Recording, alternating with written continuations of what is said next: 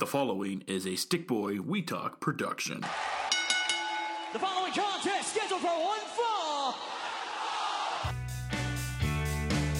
I am the man.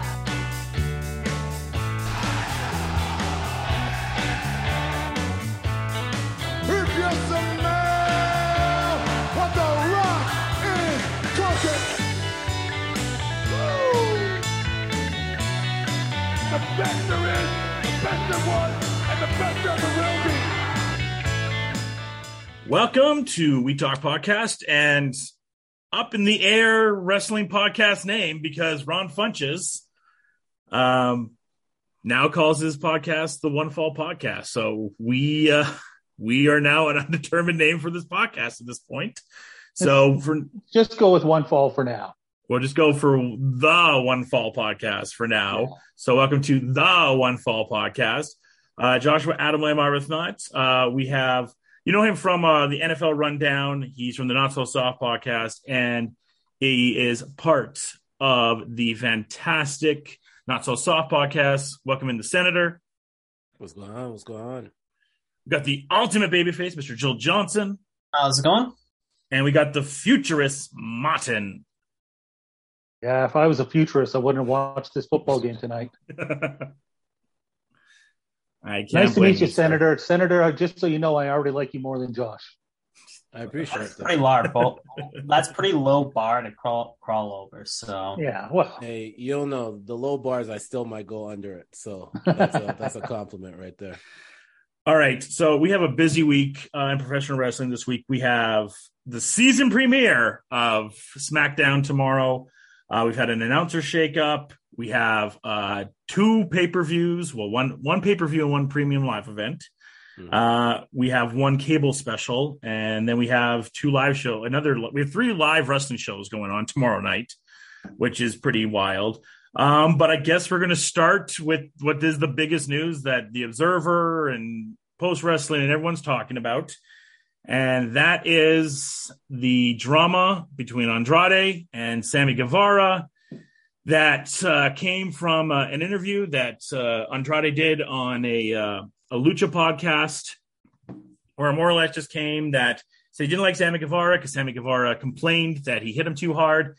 The two got an exchange on Twitter going back and forth, and it led to a fight backstage. The details have kind of gone back and forth so far of what happened back there. TMZ said one thing. Dave Meltzer is saying another thing. TMZ said Sammy threw punches. Dave Meltzer saying Sammy didn't throw punches.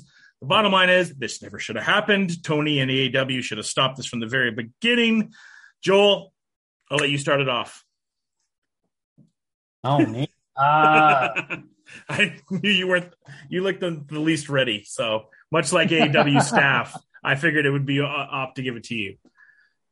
This situation, it's one of those situations that information is starting to trickle out. It's much like the Punk and the Elite thing, where stuff is starting to trickle out. It sounds like, from the way I'm interpreting it, is the TMZ part came from Andrade's camp, and everything else is coming from other sources that were around the event. Sounds like Andrade, it sounds like Tony told Sammy and told Andrade, don't do anything. This isn't going to result in your release. Don't do anything. Fucking drop it. Leave it be. And Andrade, from the way it sounds, decided that this was his best way to get out of his contract. And from the sounds of it, he threw the first punch. He was waiting for Sammy to show up. Yep. Went about and did it. And and from the way it sounds like, I know a lot of people were upset that Sammy was on TV and was featured on Dynamite. But from the way it's being reported, it sounds like Andrade started it. He threw the punches. Sammy may have said something. That's unclear right now. But sounds like Andrade started throwing punches and then was sent home. So, I mean, it should never have happened at basically the beginning part of all of this. They should have been kept separate. But if Andrade was looking for a reason to get fired, then he obviously was going to do whatever it took to get to Sammy Guevara and try to create this, oh, see, you got to fire me now. See, I'm causing problems for you. You got to let me go, which if I'm WWE, why would I want Andrade? If he's going to do this if this drama was, and Andrade started. Are you sure they didn't tell him to do this? Well, see, and that's also really bad. Like that, like I don't know how you could sit there and see that and go, do whatever it takes to get fired. Like it's kind of dumb. It makes me less of a fan of Andrade because you sign the contract. Like if Tony says no, you've got to make the best of the situation. Much like the people that have been stuck in WWE purgatory, they've had to make the best of the situation. So this whole thing is just like Hunter taking over has been very bad for AEW because he has basically sent out that little word to a couple vocal people. And from what Alvarez was reporting today, it sounds like there's a vocal minority of former NXT WWE stars that are now suddenly like, oh, I actually want to go back and I'm going to start griping and complaining. And it's like, it's fair that they want to go back. If they think they'll be in a better spot, then by all means.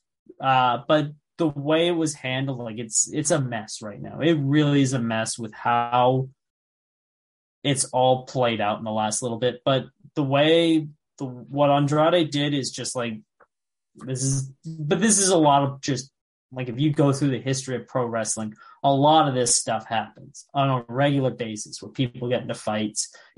You're basically trying to babysit 100 people with egos, and it's not easy. It's like wrangling cats, and that's really hard. So I don't empathize anyone that has to be in that situation of having to deal. Like I empathize with anyone that had to deal with Brett and Sean, had to deal with DX, had to deal with anything in the Ruthless Aggression era with people shitting in other people's bags, stupid juvenile bullshit, plane ride from hell. And now all the way here, like between the Punk and Elite stuff and now this Andrade and Sammy stuff, it's just like,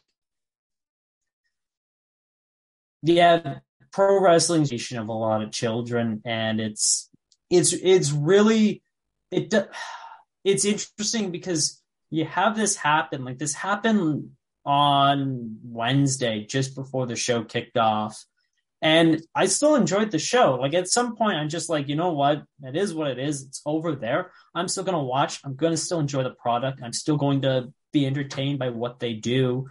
And you know, the stuff on the other side here, it's like, oh, it's over here on the side, and that's all well and good, and hopefully you guys sort your shit out, but the product still on TV is good. So hopefully they can sort this stuff out. But if what is being reported is accurate, then it's really dumb. It's really, really dumb to be at this situation.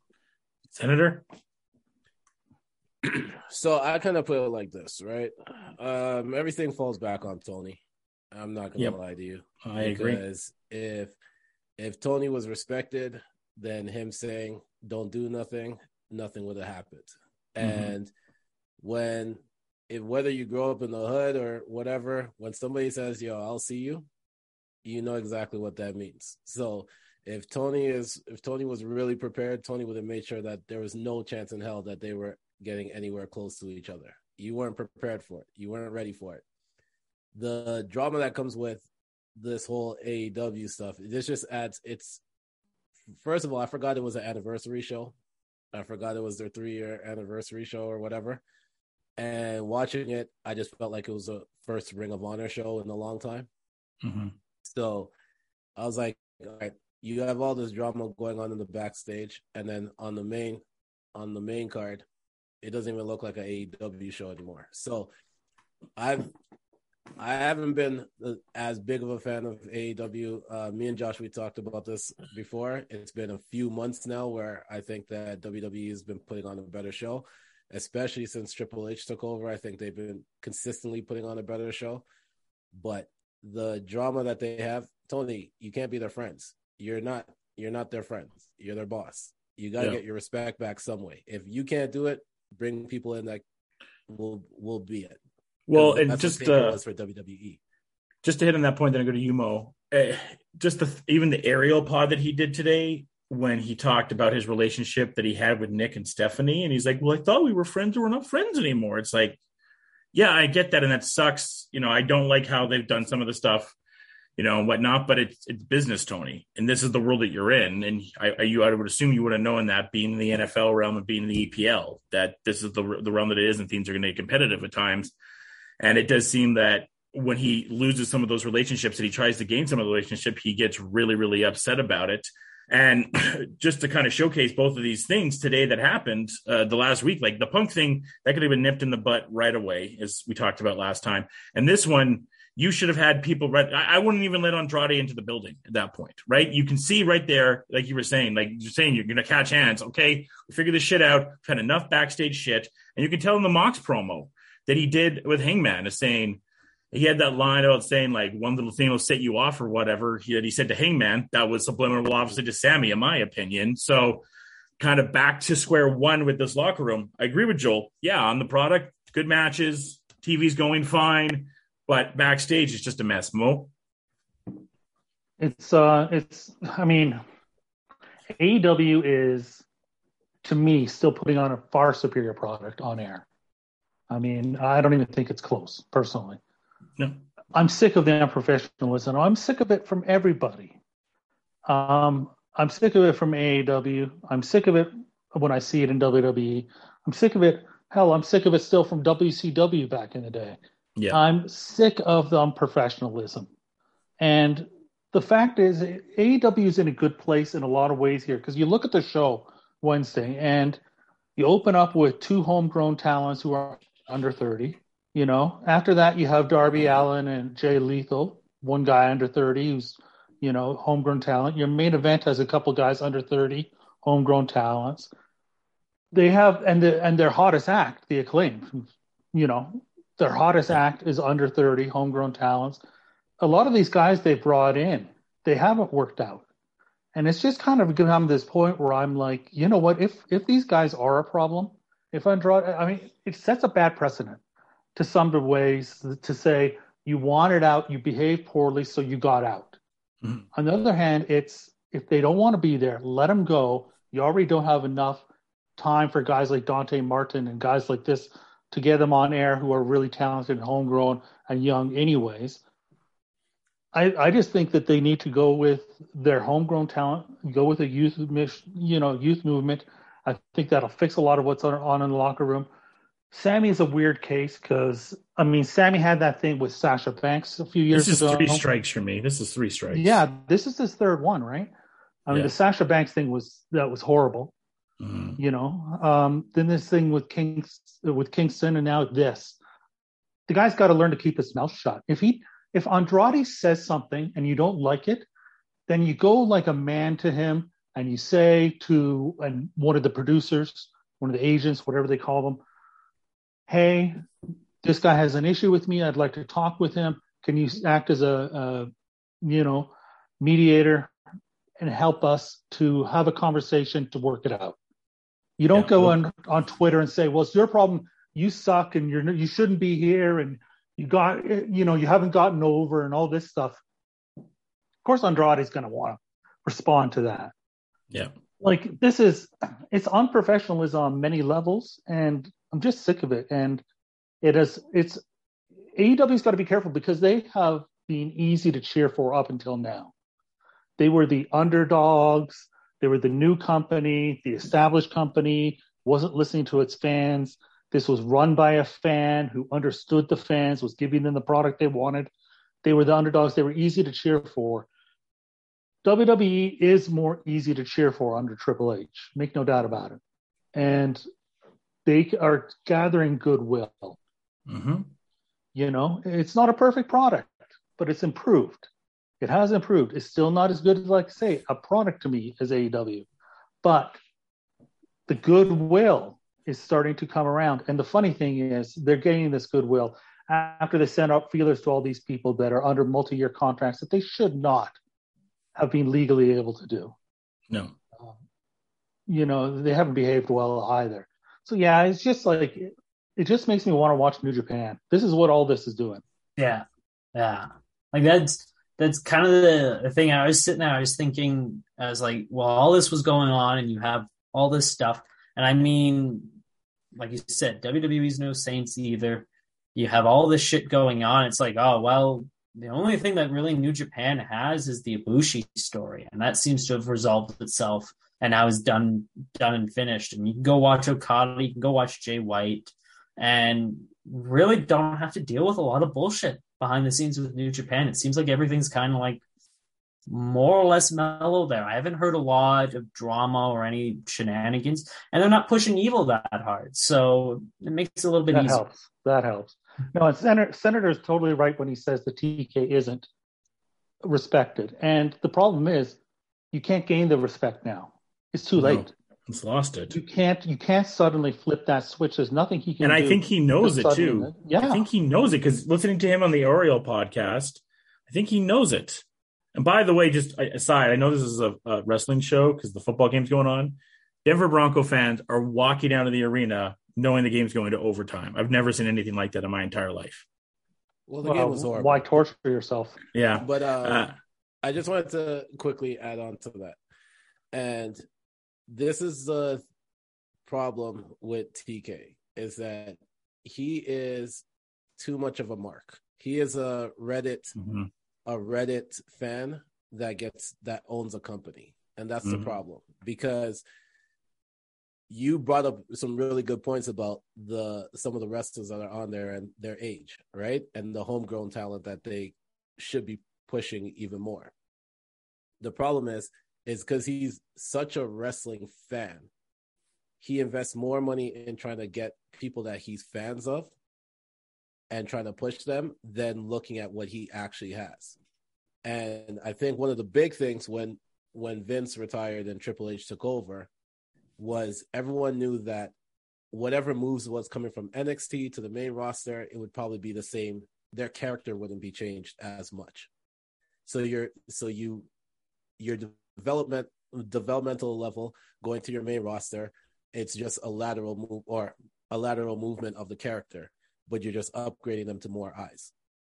For Tony just is trying to snatch up anybody that's a free agent, but you're not focusing on the people that you should have until MJF cut that crazy promo and pretty much left. Then you realize when he came, you had to offer him the money that you needed to offer him because you suspended almost all the other stars that you had because they got into a backstage incident. You know what I mean? Like it's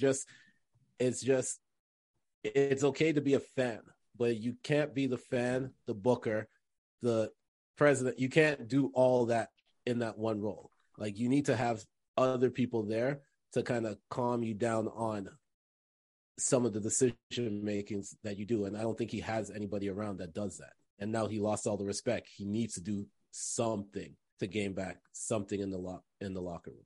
Mm-hmm. You know, I those are good points. And the thing about it is, I think a lot of it comes back to when he originally started this company, that he put people like Cody, and I understood that, and you know, the Young Bucks and Kenny Omega, and I understand, you know, the role they had in starting it with, you know, before even AEW began. Obviously, they had important roles, but putting them as EVPs instead of putting in older guys who have no skin in the game, who can be respected more, who understand the professionalism of how to be an EVP. That was missing right from the beginning. And, you know, it would have been nice. It would have been nice if Arn Anderson had been an EVP instead of the Young Bucks. I think this company would have been better off. Yep, I agree with you. And I also think that's why Cody left. And I think, and you always heard the reports of all the backstage issues and how he kind of spaced out from Cody and the Young Bucks and Kenny.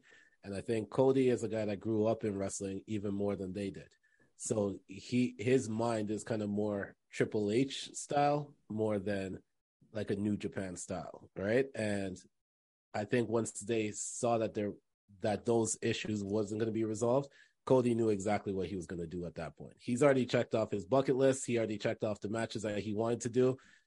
there's only one thing left that he wanted to do, which was win the WWE Championship. So he listen to that interview, Senator, and everybody here. Go listen to that bizarre promo that we broke down on a rundown pod with Peter Klein, and now go back and listen to it now. It makes a lot more sense kind of now, of a guy that didn't give a fuck and kind of knew where he was going. And there's an interview he did with Barstool on the Wrestling podcast that I shared with Joel yesterday. And even in that, you're like, because I think this was done in December, early January, and he kind of talked about the division in the locker room of guy being like, well, I'm a New Japan champion, I'm an indie champion, I'm a WWE guy. And he was talking about, and you can even tell then, early January, February, December, there was starting to be this small dissent in the locker room of people stating the sides that they're in, where if you did have a Nick Khan or a Hunter or whoever to be respected in that, it wouldn't have gone down. I would have thought when a Regal came in or a Malenko or someone would have helped with that. But the next leader of the locker room, I believe, is Tony Schiavone and Pat Buck. All respect to Tony Schiavone. I don't think the boys are going to respect him like that. And all respect to Pat Buck. Don't think they will. If it was a Malenko or William Regal, I think it would be. But, and then, if the Kenny rumors were true of what he said before of like, I wouldn't hire 99% of you, if that was a joke or not, who knows? Either way, that obviously never rubbed people the wrong way. No. So it doesn't matter if that's a joke. You don't make a joke when you're the EVP in that situation. Yeah. So you don't. That's what we talk about, hiring people that were professionals that understood what it means to be an EVP. EVP. No. Yeah. And so my last point is, then we move on from this. After one quick last comment from you guys, just again, listening to Tony on the Ariel podcast, he just seems defeated right now. Like, I felt bad for the guy because he just kept on getting questions asked by Ariel, who's one of the best sports broadcasters that we have, let alone combat sports. And I think Tony, at least 10 to 20 minutes of answers were like, I can't answer that. I don't want to answer that. I can't answer that. I'm not allowed to answer that.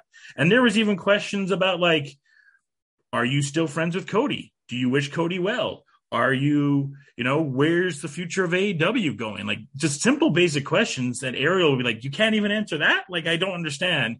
And it just seemed at times like a guy that from the backstage stuff is defeated, but is excited about what's going on in ring, which is still very good. But it seems like a guy that's getting very defeated by backstage and just wants to be that wrestling fan where things were so fun and so good, where he could put on these good matches and get all the praise. And now he's kind of been punched in the mouth. And he's having a hard time getting up. I think just not the backstage stuff. You can really tell it fucking pissed him off that WWE did that show on Labor Day. You can really tell. You could tell at the presser, and now you can tell in this Ariel pod. That stuff really pissed him off. And I think it goes to that comment of saying, like, I thought I was friends with Hunter, Steph, and Nick Khan. I really thought I was friends with them, and they did this to me. And so there's a lot of that type of blaming from him still going on and really emotionally taking that on. And I think it was a rude awakening. This past 6 months, I think, was the first awakening to the wrestling business for TK. And I'll let you guys kind of finish off and then we get to the next subject. Welcome to wrestling, Tony Khan. Welcome to wrestling. I mean, this is, you had Clash of the Champions going head to head with pay-per-views. You had Royal Rumbles free on TV and going head to head with pay-per-views this is being the way the wrestling is being done. People booking head to head to hurt the other, the competition that's been happening in wrestling forever. You think the wrestling historian that Tony is would understand that. Yeah. Just business. Senator Joel, any last thoughts really quick? No, I got nothing. Yeah, no, like, honestly, like, it's just, Tony just needs to realize that it's a business. And that's what this is. You got to treat it like a business, treat it like a hierarchy, and just know exactly if you can't handle the role, to bring in people that can handle the role of certain things. All right. The next side of things here, I hate doing these transitions, but somber note. Found out this afternoon, Sarah Lee passed away, former Tough Enough winner. She beat out Mandy Rose. I don't remember what Mandy's Rose was the name. I think it was like Amanda something with an S. Yeah. At the time, I thought she had an opportunity to be a babyface within the company, but much like with all Tough Enough winners, is there any successful like winner? I think John Hennigan is the only successful winner, But other than that, from Tough Enough, it seems to be the people that follow up. And Mo, you would probably remember this more than any of it. Did Nadia win, or is Nadia runner-up? Oh, geez. I don't recall. I really don't recall. Yeah. And then whoever was I think the manager of the Bashams, did she win? Linda Miles? No, she did not win. Okay. So anyways, just, I thought she had some promise, and then obviously things in NXT didn't go down. There were some rumors about behavioral issues. I'm not here to talk about those right now. It seemed like she was very happy in her life, and just 30 years old, way too young. That's crazy. So really unfortunate. She had a very brief time in the wrestling business, and unfortunate to see her pass. WWE just put a note up of her a little bit ago, and another passing. And look, this could be a whole pod, and I think we'll get to it later this week. But Antonio Inoki passing away, and you really recognized how big of a presence he was. The New York Times had a whole piece on him. ESPN Sports Center had a piece on him. Dave did a little thing on him. It was so funny, even just Dave talking about that Ali fight. At first, it's such a joke, right? And now it's like this reverential, game-changing thing in pro wrestling. Some people combine to the start of mixed martial arts and how that came about, and just how he raised above everything and is just one of the main figures in pro wrestling. He's in there on the, when they pass away with, the Flairs and the Takers and the Rocks and the Hogans. He's on the top of that list. More than you probably have the closest and most time following his career. Just want to get any comments from you really quickly on Antonio Inoki's passing. It's almost impossible to do quick comments on Antonio Inoki. That he is, let's put it this way. I mean, there's always talk about wrestling's Hall of Fame Mount Rushmore. Wrestling's Mount Rushmore. He is, in Japan, definitely one of the guys on the Mount Rushmore. And, where he sits in North America, even then you could argue he could be on the Mount Rushmore here as well. He is a legend, like very few others. His charisma was incredible. He also knew how to put him, he also was unselfish. He knew, he knew when it was time to, he didn't do a lot of jobs. He knew when it was time to do it to make money, He knew that when he wanted to build up Vader as a killer, to have Vader come in and squash him in 2 minutes, to set up a rematch. He got that. Not a lot of guys get that back then or now. And he's, his legacy is going to last forever, I believe. So. Yeah. Rest in peace. Senator, you got any thoughts on Antonio Inoki?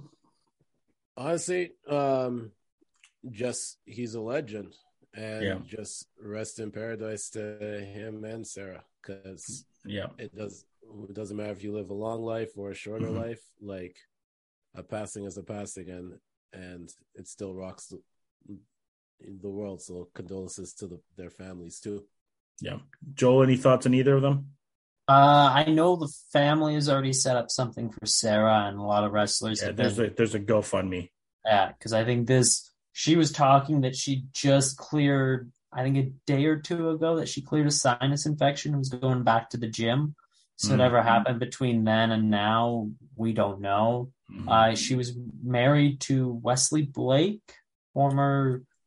and they had 3 kids together. So, like, from the Dubstep Cowboys with Buddy Murphy? Yeah. What? Yeah. Huh? I'm pretty sure that was the forgotten son. Literally. She's married, and I believe they had 3 kids. So, that was fast. She did Tough Enough in 2015. They went to work in 7 years. Damn. So now they got 3 kids without a mother. But there is GoFundMe set up. The family's definitely going to need support, and hopefully WWE steps in a way and helps out. And as for Inoki, there's not many people that can say they beat Flair and Hogan clean, and he can say he did that.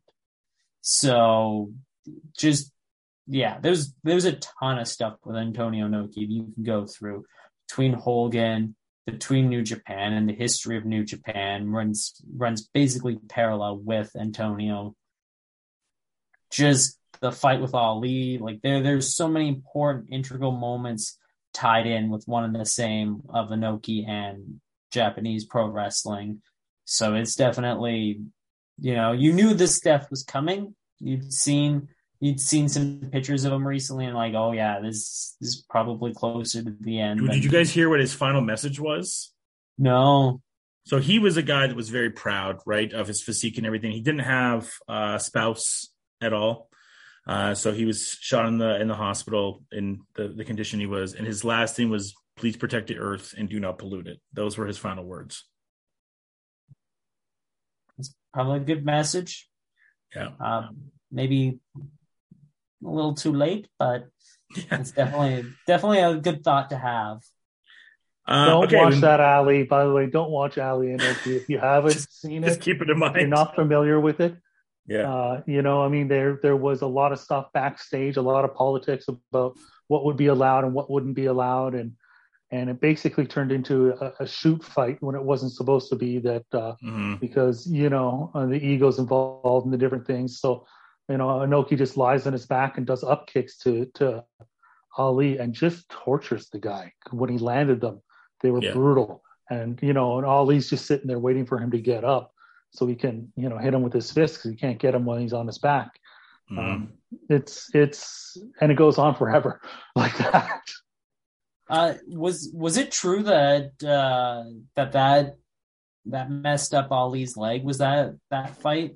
He went to the hospital afterwards. Yeah, for the brutal shots that he took.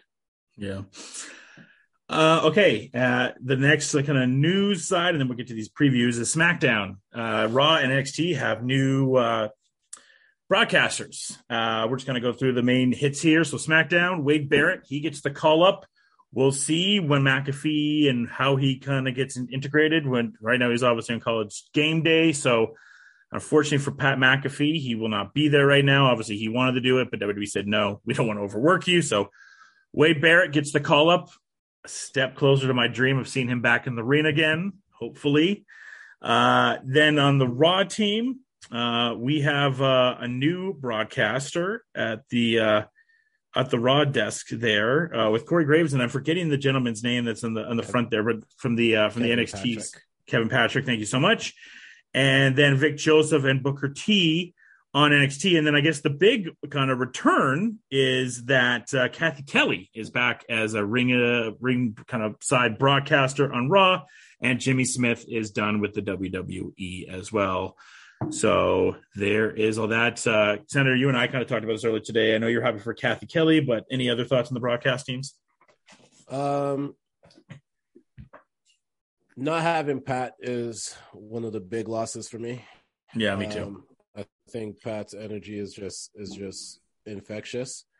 But I do like the team of Wade Barrett and Michael Cole. I do like the fact that they brought back Kathy Kelly. I think that she was one that, especially when the Undisputed Era was there, it was her interactions with them were just amazing. Byron, I'm happy for him. I also did kind of like him on broadcast. I just hated him and Corey together. Yeah. It was just starting to get so annoying. What's worse, Byron and Corey or Renee and Corey? Oh, Renee and anybody's worse. Yeah, it was bad. And breaking up Wade and Vic is not the worst thing, but Wade was starting to get too stale for me in NXT. And it was just, this might be like the refresher that in the team that I think was needed. Yeah. You guys have any thoughts on the broadcast teams? I just like the moves. I mean, I think it's going to help freshen them up, and it'll be interesting. I mean, Booker T is the one who's interesting to me because I think he has potential to be like a great color commentator. Unfortunately, last time he and the Broncos lose. And as I'm watching Josh's reaction here, No, but Excellent. he had potential to be a great announcer. Last time that he was doing it, he kind of became a gimmick onto himself, and I wonder without Vince there, what he's going to be like. We'll see. He has potential to be awesome. I also think that move with him going to NXT is really good because he is also like he has his wrestling school. So great point. That as an addition down there, so he can not only just be a commentator, but he can also really be a coach down there. Because there are some talent down there that really have potential. They just might need somebody with a little more expertise to help coach them. My only thing is Jimmy Smits, the MMA announcer. Last day was the day before we have an MMA type of match with Daniel Cormier featured in it. That's just cruel. Like, let the man just at least call the fight pit. Yeah, that's not that big of a loss to me. I think. I know. I just feel bad for him. I think the more shocking thing is that they're all 2-man teams. Yeah. Again, I like that. I like that though. 3-man booths are hard. I mean, they're hard. Oh, and sometimes it feels like a 17-man booth in AEW. Yeah. Yeah. But when William Regal joins, that's when the commentary just gets like. But at least he gets to let Excalibur let him know how yummy and delicious he is. The man with the mask. I will say that, being the one guy here that does play-by-play, those, especially when you're the lead broadcaster, those 3-on-3 booths are rough because you feel like you need to go. But at the same time, you're trying to call your action. So when someone wants to have a point, it's so hard. You're already at times in the broadcast booth looking for those opportunities when you let your color commentator come in to give their insight. You're already looking for that. Now you got to deal with people on the side of you. And I know it's a little different in wrestling, but it must be harder too, because you get the person that's going to give their heel opinion and their face opinion. I can't imagine how difficult that is, especially back in the day when Vince is yelling in your ear. So I do like that they did go back to the 2-man booths. It's just going to be interesting when McAfee comes back. Are they going to use Pat as a broadcaster, or are they just going to use him as a wrestler? Because I think as a broadcaster, he's, to me, one of the best that there is, just with the energy that he adds all the time, but everything and the real side that he brings at times. So I like Barrett. I think he's done a great job in NXT. I've always been a big fan of the Wade Barrett character. I wish that, things would have gone better, but John Cena happened. So I'm glad that he at least gets his opportunity to be on the main roster as a commentator tomorrow. The brand that Roman's on, that the main champion's on. So a lot of eyes are going to be on Barrett. I bet you there's going to be people tomorrow that haven't seen Wade Barrett in like 8 years because they probably don't watch NXT and had no idea. I do think sometimes McAfee tends to try and get himself over more than of course he does. Yeah, more than he does the talent. Yeah. And I mean, I do think that's my one thing that I'd like to see a little less of from him. His energy and his enthusiasm is contagious, definitely. But yeah, I mean, you don't try and get yourself over at the expense of the talent all the time. I think those I just think watching him on all his shows and stuff like that, like when you watch him on everything, that's just who he is, right? So like, I thought when he first got on there, I was thinking the exact same thing as you until I started watching his show a lot more, started watching him on College Game Day, and I was like, oh, that's just Pat, Mm-hmm. But speaking of tomorrow, Josh, there's supposed to be one other news. Well, it's potential spoiler. Sure. But Santos Escobar and the crew are supposed to show up tomorrow. They are, yeah. And so that might be the start of returns this week. Yeah. That may be the start of returns. We'll talk about the other return on Sunday. But yeah, the Santos Escobar thing. And, you have a lot of factions you can feud with there. You can feud with the Bloodline. They can feud with Hit Row and Imperium. So they're starting to do a good job of building up that. So, yeah, I believe we'll see Santos tomorrow. Speaking about tomorrow, all right, so let's go into Impact Wrestling. Not an ideal time to put a show on when you're going against a live Rampage, a live SmackDown. That's the season premiere SmackDown that's going to have Roman on it. And it's also the night before a pay-per-view. And yeah, and I think there's a college football game going on too, because it's the Major League Baseball playoffs. Yes, Major League Baseball playoffs too. So it's a little thing there. Yeah, so it's a weird time. Of course, up here in Canada, we don't have to worry about the Blue Jays because then it'll be like to fuck us and put them in the afternoon like we all knew they would. Anyways, so we go to Impact Wrestling. Not that you're bitter. Yeah, we all knew that was going to happen. So we have our pre-show match. Brian Myers, so he's just saying Majors, will defend the Digital Impact Championship against TBT. I don't know much. I'm assuming all of us here are pretty naive on the Impact side of things. I watch it a little bit. Okay, thank you, but Senator. Let's go. I'm not like a every week watcher, but I do tune in every now and then. Is there a slight hand about who Myers may face? Is it Matt Cardona? Does that seem like what it would be?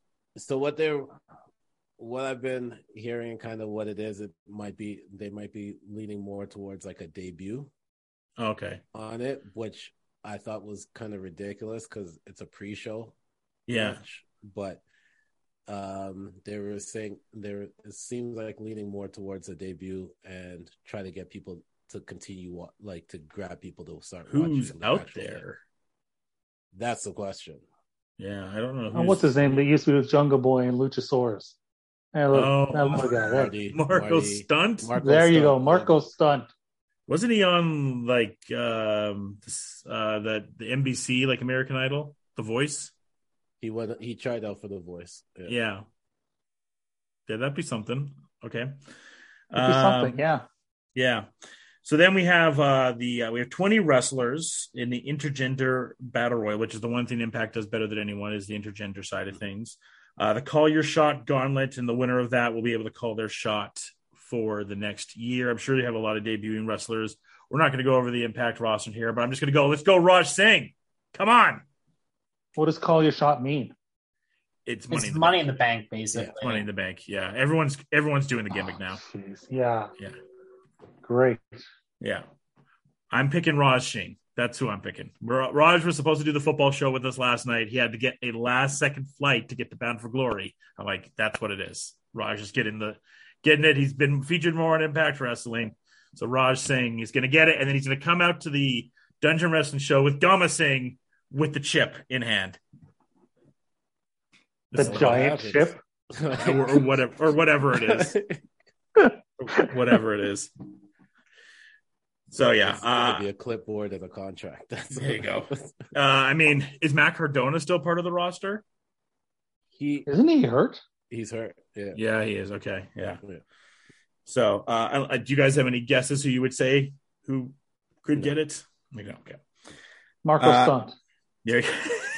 Marco Stunt. All the guesses. Yeah. Yeah, exactly. Every he's the White Rabbit about Impact Wrestling. No, that's the answer will be Marco Stunt. He's the White Rabbit. There you go. Great. Oh, yeah. So next, we'll talk about White Rabbit in a second. Tag team. The White Rabbit used to be what was his name there? They used to have the bunny, the rabbit, the bunny that was Adam Rose. Adam Rose. Yeah. Yeah. And who was it? Who was the bunny again? I can't remember. Did they unmask the bunny? No, they never unmasked him, but everybody knew who he was because he was actually good. Was it Curtis Axel? No, wasn't it Justin Gabriel? I think it was. It was. Yeah, it was Justin Gabriel. Yeah. Who's a free agent? There we go. Dots connected. Tim versus Marco Stunt, main event, Impact. The Impact Tag Team Championships, Chelsea Green and Deonna Purrazzo against Jessica and Ty Valkyrie. I did not know Taya had a sister.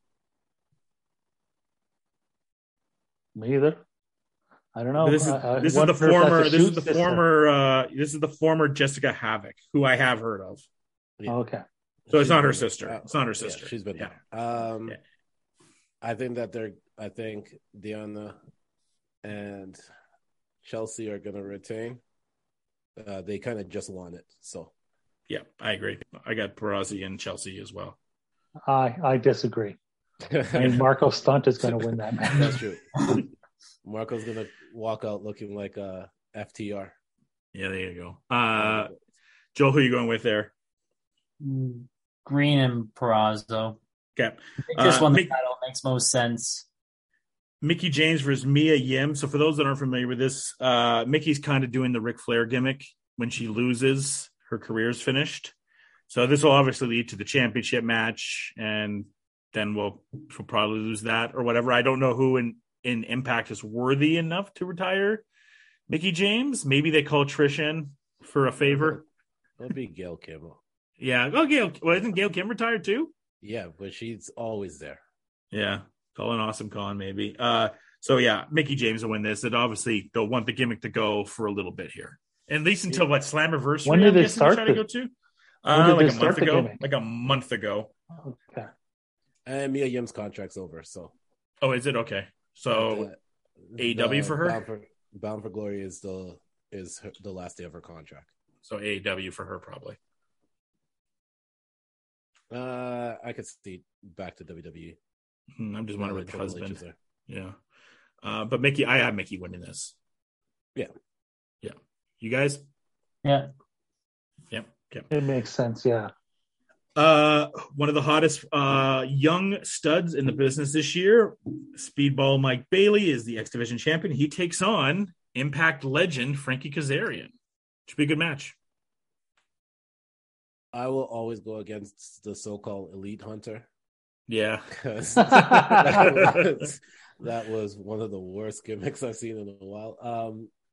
Yeah, no. Speedball. No, it was Speedball as well. Yeah. Is Kazarian still in contract with the AEW, or what's the deal there? Yes. He's still there. I think it's kind of like with Chris Daniels, where Daniels goes place to place still. Yeah. Yeah. All right. Well, I mean, Speedball's winning.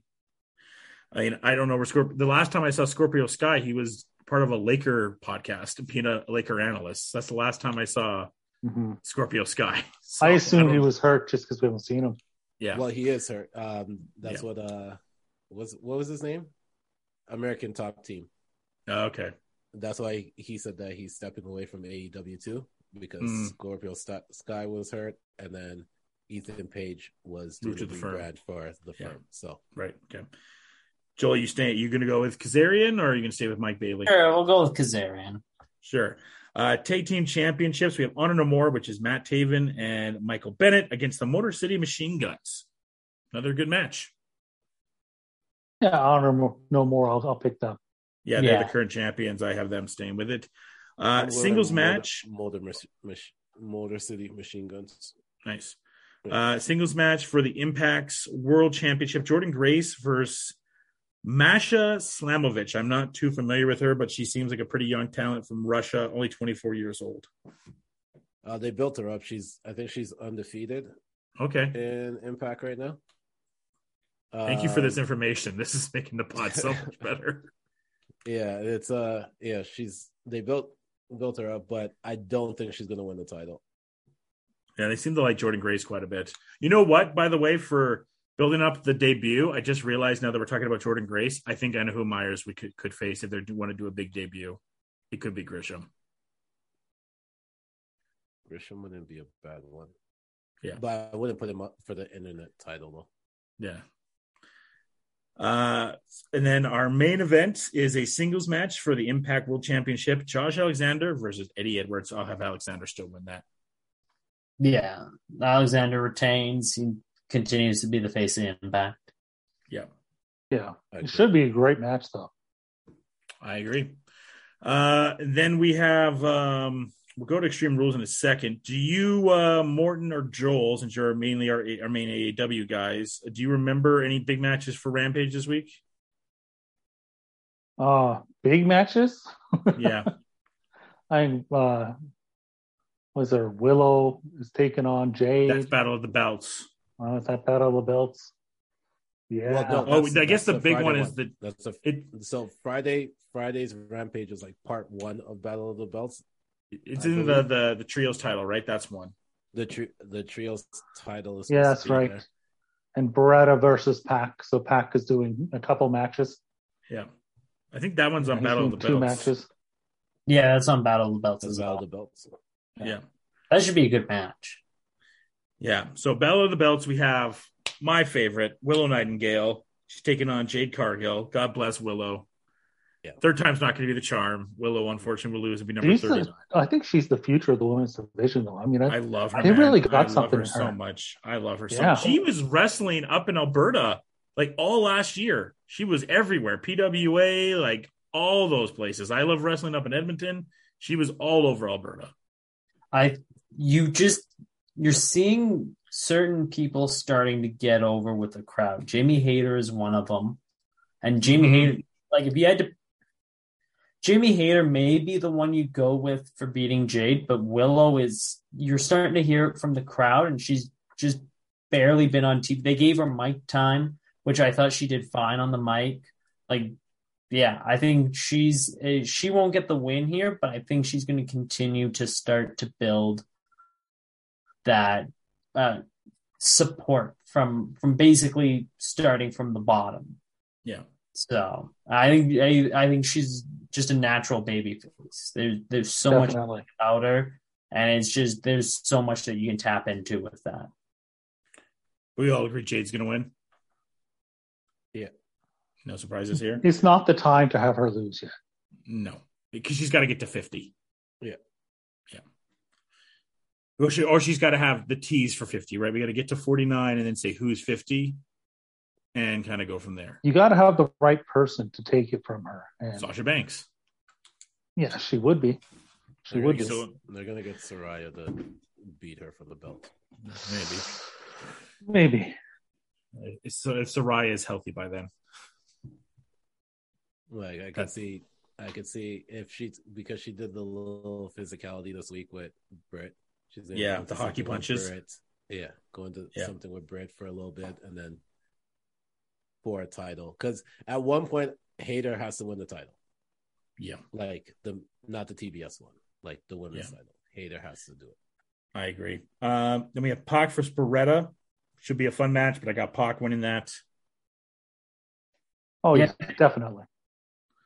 And with Takeshita coming back to AEW in a little bit. Good call, Joel. He's the one you have beat. Good call. And then you have guy, if you're New Japan, he's the guy they need. Yeah. It's Takeshita because they had, I mean, it's about 10 years ago now that, Okada debuted. And Okada now is about the age that Tanahashi was then. He's just a little bit younger than Tanahashi was then. They need that next guy who's young, and they don't seem to have it in their system. Jonah, they need to move there. They need to move heaven and earth in order to get that guy. Yeah, I think Jonah's one of the talents too, but I don't know what his future is yet. Yeah, and he's not the young, Japanese performer that they need. I think they were trying to build up Sho and Yo at one point to go in that direction. But they're light heavyweights though. Yeah, it just was. I also don't think it was gonna cross over into like the heavyweight from there. No. But I think that at one point they were trying to build them up as. Well, I think they made a mistake and they should have flipped the roles, and when they turned them heel and babyface, I think they went the wrong way. Then Yo should have been the heel. Yep. Sho should have been the babyface. Then we have. Oh, go ahead. I was gonna say that with whatever's going on with Bandino as well, you could throw him into the mix. You could have Pac versus Bandino versus Takeshita, and I think you'd have an incredible match. And whoever won it really wouldn't matter. Give them an hour. Give them all of Rampage. I agree. It'd be amazing. And I definitely like roster's bloated, but Bandino is a guy. Bandito is a guy that, like, just based on that match with Jericho, you take him and go, like, he's got a great look. Everything about him is just like, this is a guy that you can market well and you could easily have. And just the feats of strength from him alone with dealing with Jericho, it's like, just imagine what him and Claudio could do. Well, if you watched him in ROH, you were familiar with that strength. He had just had that insane strength. I mean, it was, but the thing is, we talk about the guys under 30 that they already have. They're the younger guys, and WWE's apparently made an offer to him. They need him a lot more, quite frankly, because, I could think of Pete Dunne and Dominic Mysterio, and I start to That's lose Butch. track of who's under 30. Get his name right.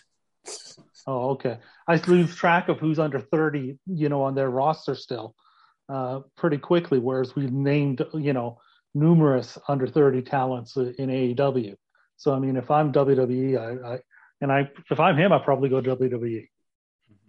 I think there's probably a lot more space there, and with Hunter being there, that gives him a lot of wiggle room. And that's the thing, like you go through WWE's roster and you go, okay, like this Roman thing's going to go on forever, it feels like. But what's your next big major project that you're going to be just wanting to push to the moon? Is it Braun Breaker? Is it Carmelo Hayes?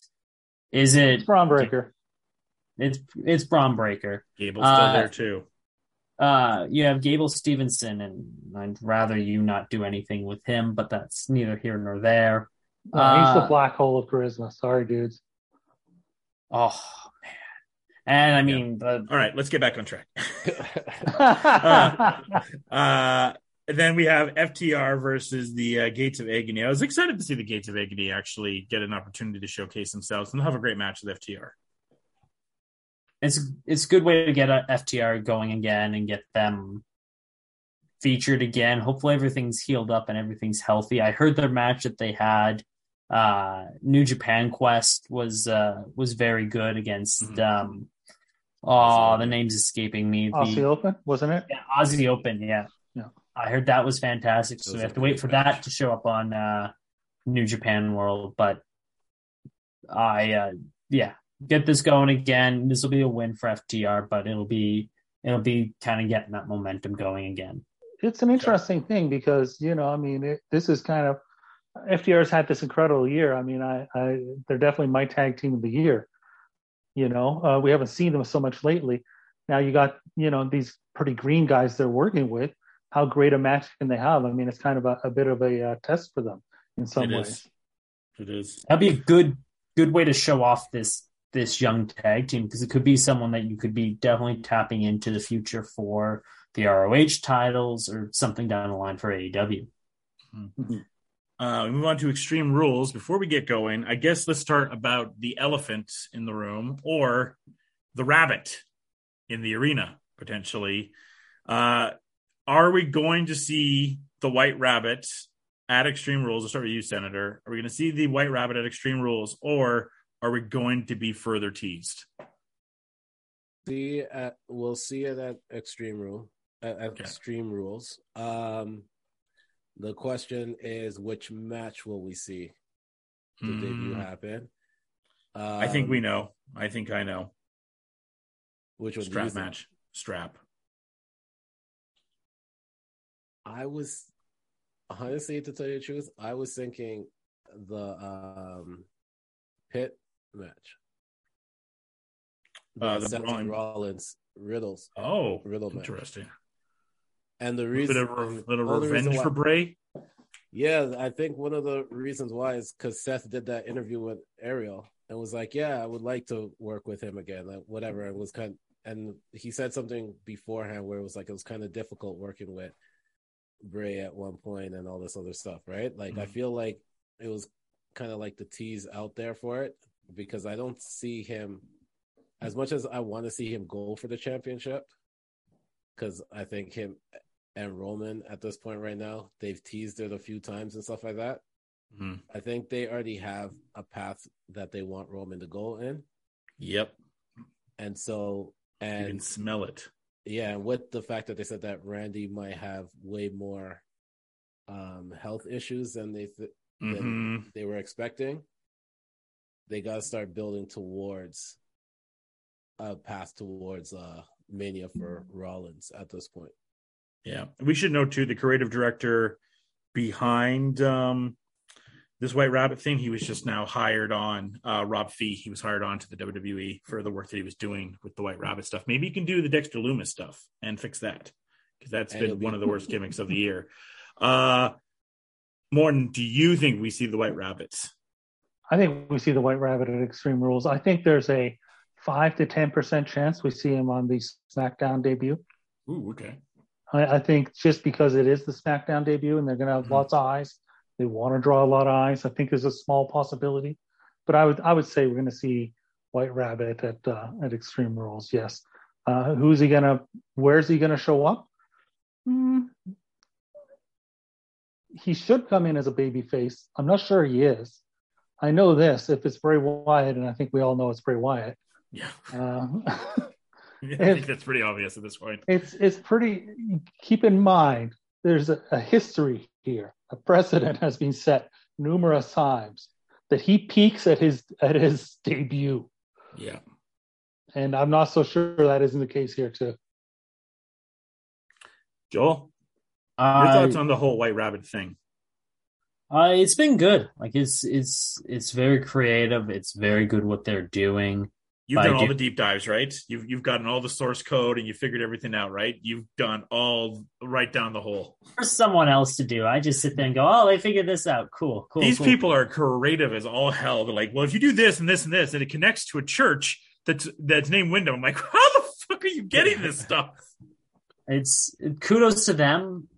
I don't quite have the time for that, but for them, losers. It reminds me a lot of Jericho and the Code.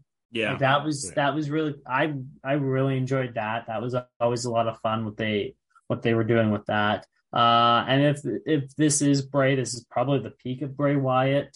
Yet again, I mean they have to debut him. I don't know how much longer you can keep having people chasing this White Rabbit online before it becomes like, okay, well, just freaking debut already. Yeah. So you're hitting that window now where you have to do it. And it'll be you saw that SmackDown bump, right? You saw the SmackDown rating have that huge jump because everyone thought that's where he was going to come out. Yeah. So you've already done it once where everyone thought, oh, Bray's debuting here, this will be great. And it hasn't happened. And you're going to be in a situation where now everyone's thinking he'll be at Extreme Rules. And if he doesn't debut again, then people are going to be like, oh, okay, well, when is this going to happen? Just tell me when it happens. I'll look at my phone. I'll go on Twitter. Yeah. As for where they just turned off the TV on Monday in the third hour. Badly. Oh, they didn't give a shit. They booked. I thought John Pollock said it perfectly on Post Wrestling. And Meltzer said the same thing. They booked a 2-hour, really good 2-hour show. And the third hour, like, I don't fucking care. Put up Alexa Bliss for a CEO. Whatever. You could tell in the third hour, they did not give a shit. That could be Hunter's message to USA, because you know Hunter wants it to be a 2-hour show. It should be. It should be, but again, I don't know if they're going to walk away from the extra ad revenue. No, it's too much money. So Hunter can send all the messages he wants. At the end of the day, I'm going to guess Nick Khan's going to be like, we're still making a boatload of money, so let's keep making a boatload of money. Back to Bray, like you got to do it. As for who he debuts against, or maybe just have it be a segment. Just have Bray show up.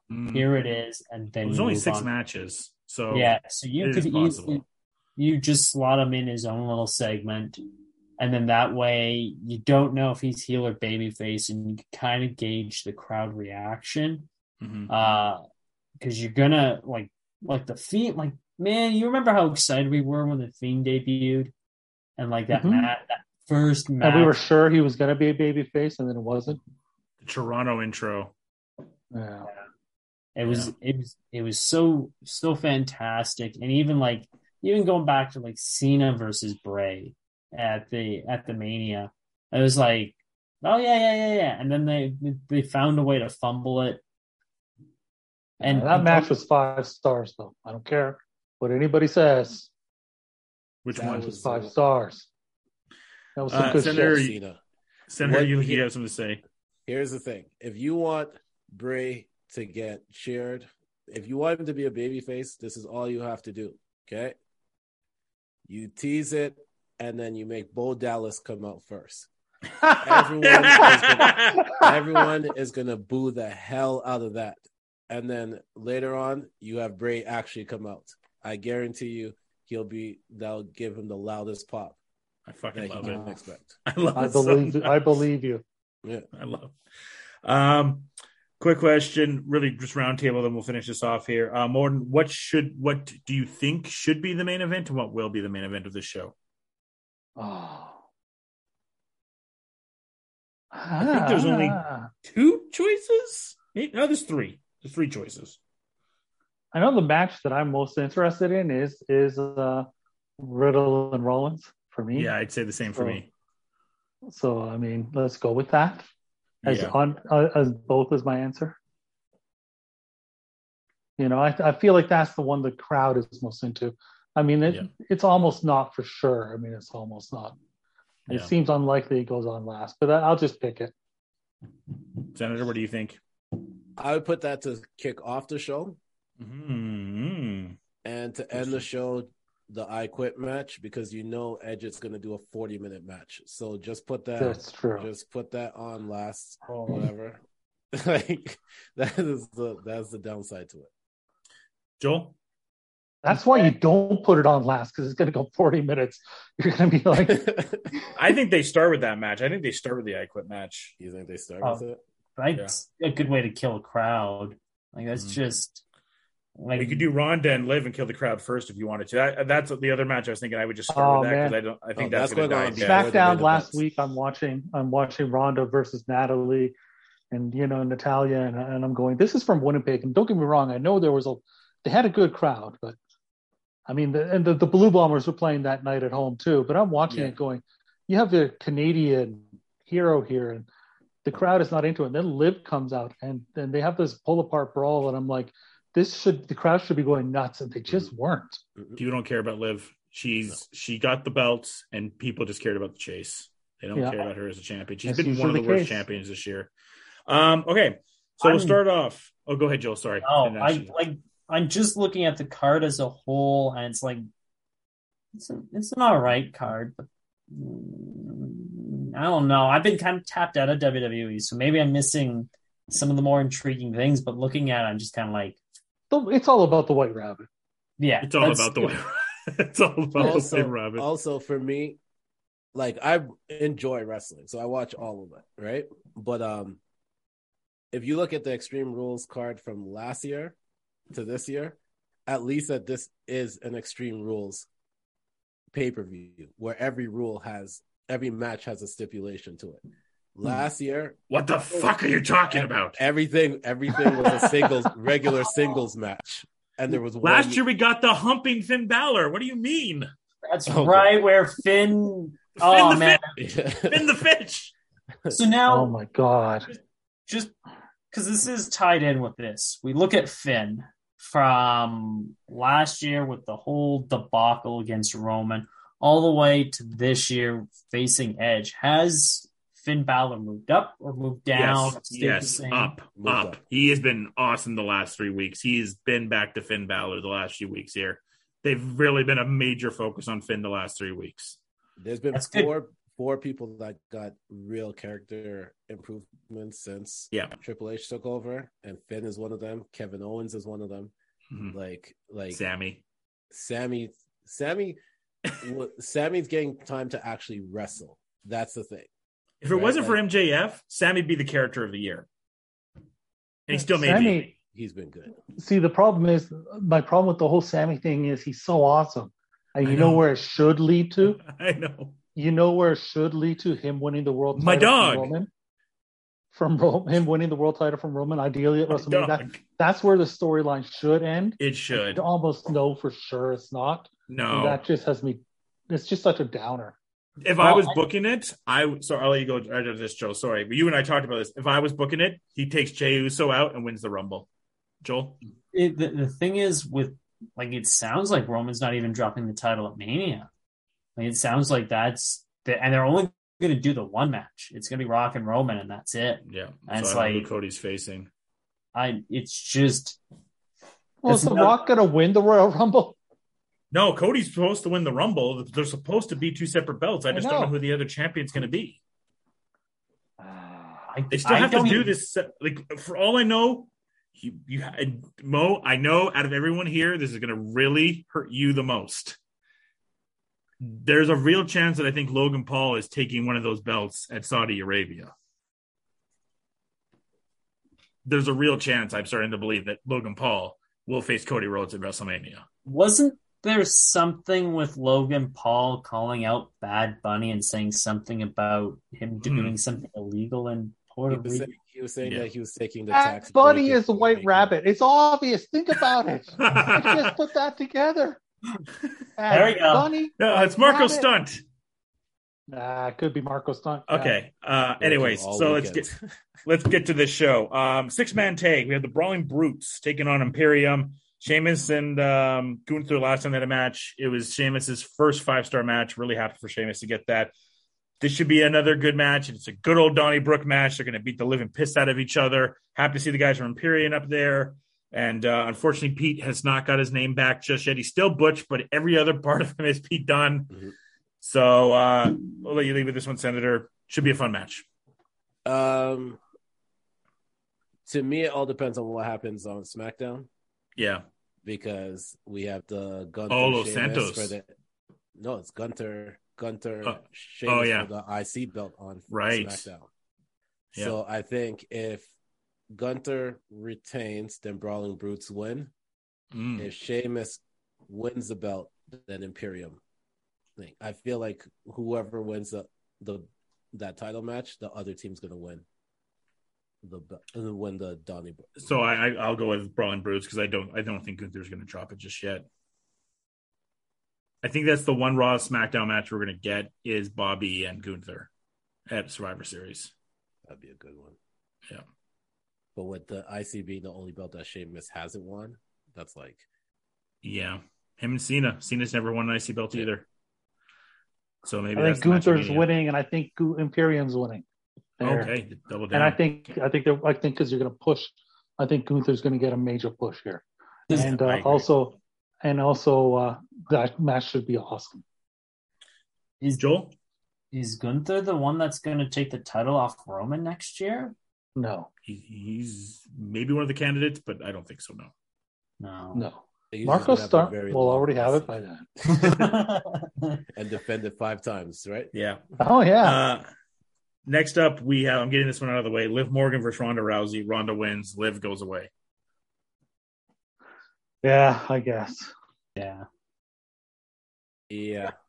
Liv comes across pretty heelish to me. I don't think that they want her to. Her promos are so bad. She's just not been able to get the pro. Like I've talked about last year when she was my worst promo. She has and I'm doing this. Like she does the high, the low to high, the low to high.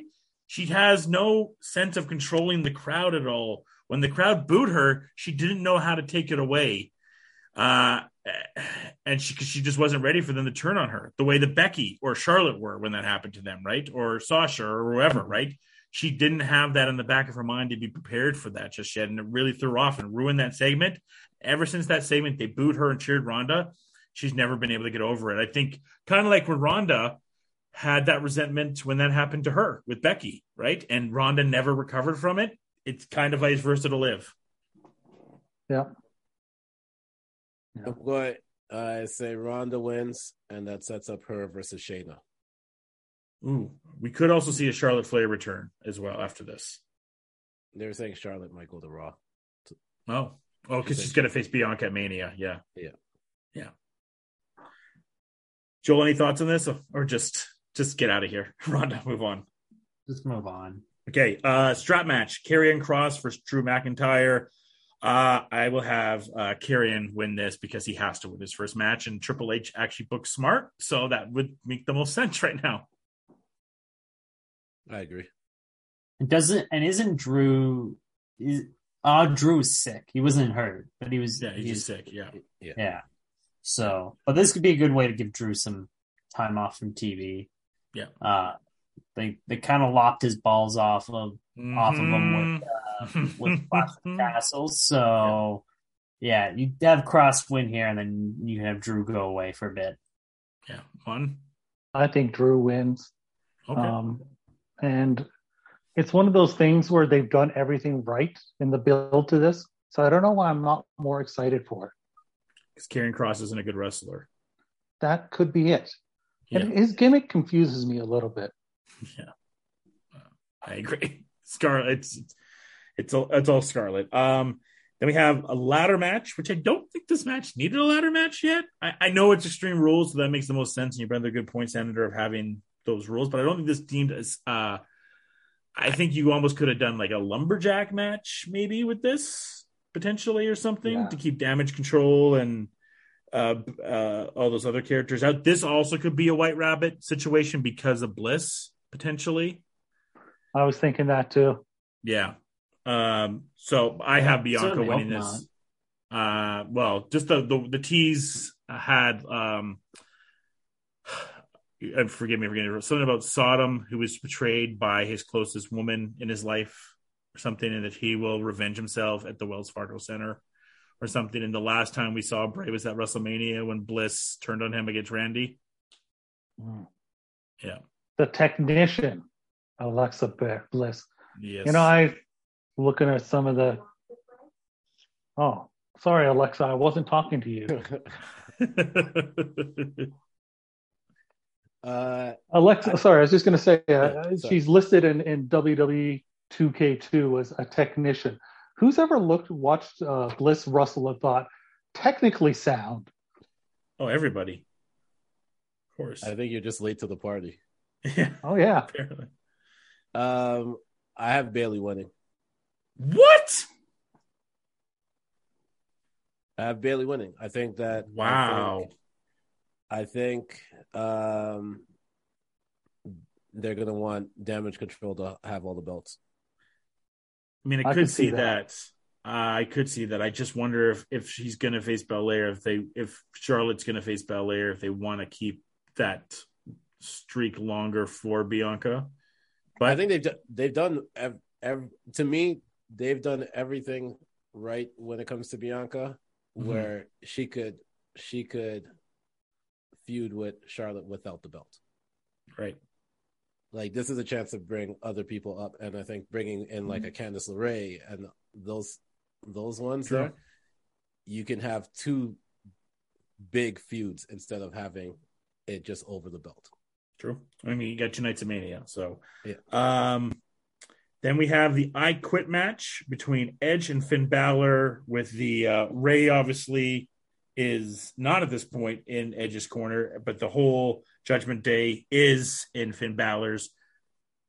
This is a must-win, career-defining match for Finn Balor. He really, really needs this. I could see an AJ Styles or a Ray interfere or be with Edge down the road in this, but Finn has to win this match. Finn needs this win to get him back into that upper echelon of the main events. I agree. I agree. I think Finn wins. Joel? Yeah, Finn has to win this. Edge can take as many losses as you need, and as it sounds like this is towards the end of Edge's run. Yeah. Go with the young guy, Finn Balor. Yeah, the young guy, Finn Balor. How old is he again? Like 43. 41. I don't know, something like that. 41 okay. years old. Yeah. 41 to Edge's 48 to Dominic Mysterio is by far the youngest in there. How old is Priest? Like 39. 40. 40. There you go. And then how old is Rhea Ripley? Oh, she's like 26. She's 25. 25. So her and Dom mommy and Poppy are okay. By the way, Dom missed this great chance on Monday night when they were like, "Who's your Poppy?" And he should have said, "My dad is not Rey Mysterio. You know, my dad is Latino Heat, Eddie Guerrero." And the crowd would have gone crazy. Oh, yeah, that's the problem. The crowd would have gone crazy. He's a heel. I know. But anything he says, it's not going to come off good. So it's guys, that's true. You know who my dad is. My dad doesn't matter, Hefe, because I'm with the Judgment Day. Right, Rhea? Fuck, it's so cringy. I think this is still one of my big problems with WWE when I'm watching it. These scripted promos still killing me. Some people need them, some people don't. There's some people in AEW that could use them, or these guidelines, and some people in WWE that could kind of fly without a kite. The catch-22, right? Need to talk. I mean, hey, every now and then you'll have Saraya, promo when you don't have script writers too. Yeah. So Yeah. Okay, so we'll have Finn winning that. And the last match, which you think should be the main, is the Fight Pit match with Daniel Cormier is the referee in this one. Matt Riddle versus Seth freaking Rollins. I would like Seth to win because he has a title match next night on Raw, and I think Matt Riddle's a piece of shit. So I'd like Seth to win and get Matt Riddle out of here, but Matt Riddle's going to win. Yeah, Riddle's going to win. Man, it's funny how quickly that any of that stuff that came out about Riddle nothing just died. Nothing from Sean Ross, nothing from Meltzer, nothing. No one touched it with a 10-foot pole. And Riddle's gonna win here, and Riddle's gonna keep going on doing his thing. I'd like to see Seth win, but it is what it is, I guess. Yeah, Senator. I got Seth winning, and I feel like Cormier is gonna have something to do with it. Yeah, I think you're right. Or the White Rabbit. Yeah. Or Bo Dallas. I don't think you do the White Rabbit and Cormier in the same match. I think that's overbooking. That's too much. Something's going to happen with Cormier. He's it's up in the air as to what his future holds, but something's going to happen. I mean, that seems obvious, right? That's my pick. Is Brock at Saudi. Brock at Saudi seems like the logical one, and so that makes me think that something. Well, it could be Gable too. Not Chad Gable. Oh, wait a minute. Joel's got the win horse going. What's going on with Cormier? So no, there's something that could impact WWE in these Saudi shows. There's actual political ramifications going on right now with oil and natural gas. And basically there was stuff within the Senate and the House that they were talking about pulling their protection from Saudi Arabia, leaving them open to Iran. We'll see what happens in the next little bit, but shit seems to be going off right now in the world. So this whole Saudi deal might be a little more up in the air if things start to go awry. I feel bad for all the golfers, don't you? Oh man, yeah, those live golfers. But it does sound like there is some talk about removing that protection from Saudi Arabia. Do it. There is move it to Rogers Center. Celebrate the Jays World Series and have this great show. Win-win. And you'd be able to see the table, Logan Paul. Yeah. But on the table. that came out today, and I was like, I got to make note of that because that could be rather interesting. Because if it does happen and there's no longer any protection, I can't imagine in good conscience they would send a bunch of wrestlers over to a spot that is now basically open season. Well, if Vince was there. Yeah, if Vince was there. Vince would be like, let's go now. I'm not so sure Nick Khan wouldn't also just be like, it's a lot of money. Yeah. So there you go. Busy week at Pro Speaking Wrestling. of Rogers Center, I just want to say Rogers Center real quick. Wednesday, Canada Dynamite. How hot do you think this crowd will be, and how great will the show be based just on how hot the crowd is? It'll be interesting. I mean, it's funny. I had a buddy out there. He's like, I can't find any bars to go to on Wednesday, like to just kind of party beforehand for the game. Like, yeah, because number one, there's a Leafs and Habs game that Wednesday, and there may be a Jays and Astros game that Wednesday. So that's kind of hard. I do think the crowd is going to be really hot, though. But it's good, and I think that the downtown core could be bumping, right? Because we could have a game at Rogers. You could have a game at, I don't know what the ACC is called anymore. I forgot. Scotiabank Arena. Scotia, thank you. At Scotia, and then you could have something at Pepsi. So Pepsi's about 20, 30 minutes away from all those. I went to see the Arkells there when I was in Toronto compared to where that is, but it could be a bumping night there. It's going to be a lively sports night potentially in Toronto, and it's going to be the first Canadian show out there. I almost flew out there, but I had other trip plans to go with. And you're getting Chris Jericho in there. You're getting Toronto's Jericho own. and Danielson will be unbelievable crowd reaction. The Christian Pop will be huge for him out there. I think it'll be a good first show, and the fact too that they're doing the live Dynamite. And Tony, the one thing that Tony did say during the Rampage, the Ariel interview is there's a lot of live Rampages coming, and this is because to put a bow on the front story is because Discovery Warner is very happy with the AEW and the ratings and what's on TV right now, and so they're over 1 million again this week. More live ramp, and the only reason they didn't get 7 in a week is because the hurricane took away.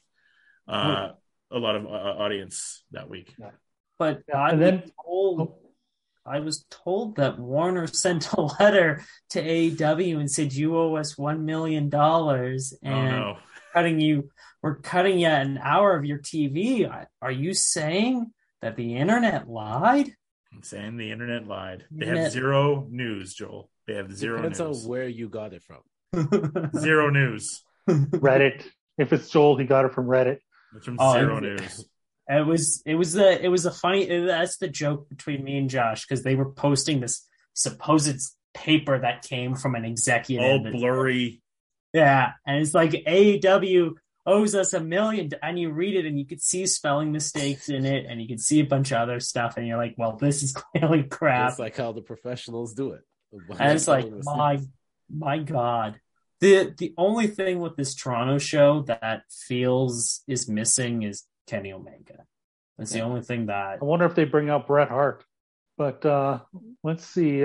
My second question for you guys, to wrap it all up, to bring it full circle from where we started. By the way, Mo Jabari might be all elite that week. Friend of the pod, Mo Jabari might be all elite. Interesting. Yeah. Interesting. Yeah. So to bring it full circle to where we started with AEW, I don't know if you guys noticed, but November 23rd, the Dynamite is from Chicago. Any thoughts on? To me, that's like it blows my mind to think they're being in Chicago again without Punk. What's the crowd gonna? The crowd could heal on them. It could be a dead crowd, could be a live crowd. They could bring somebody back.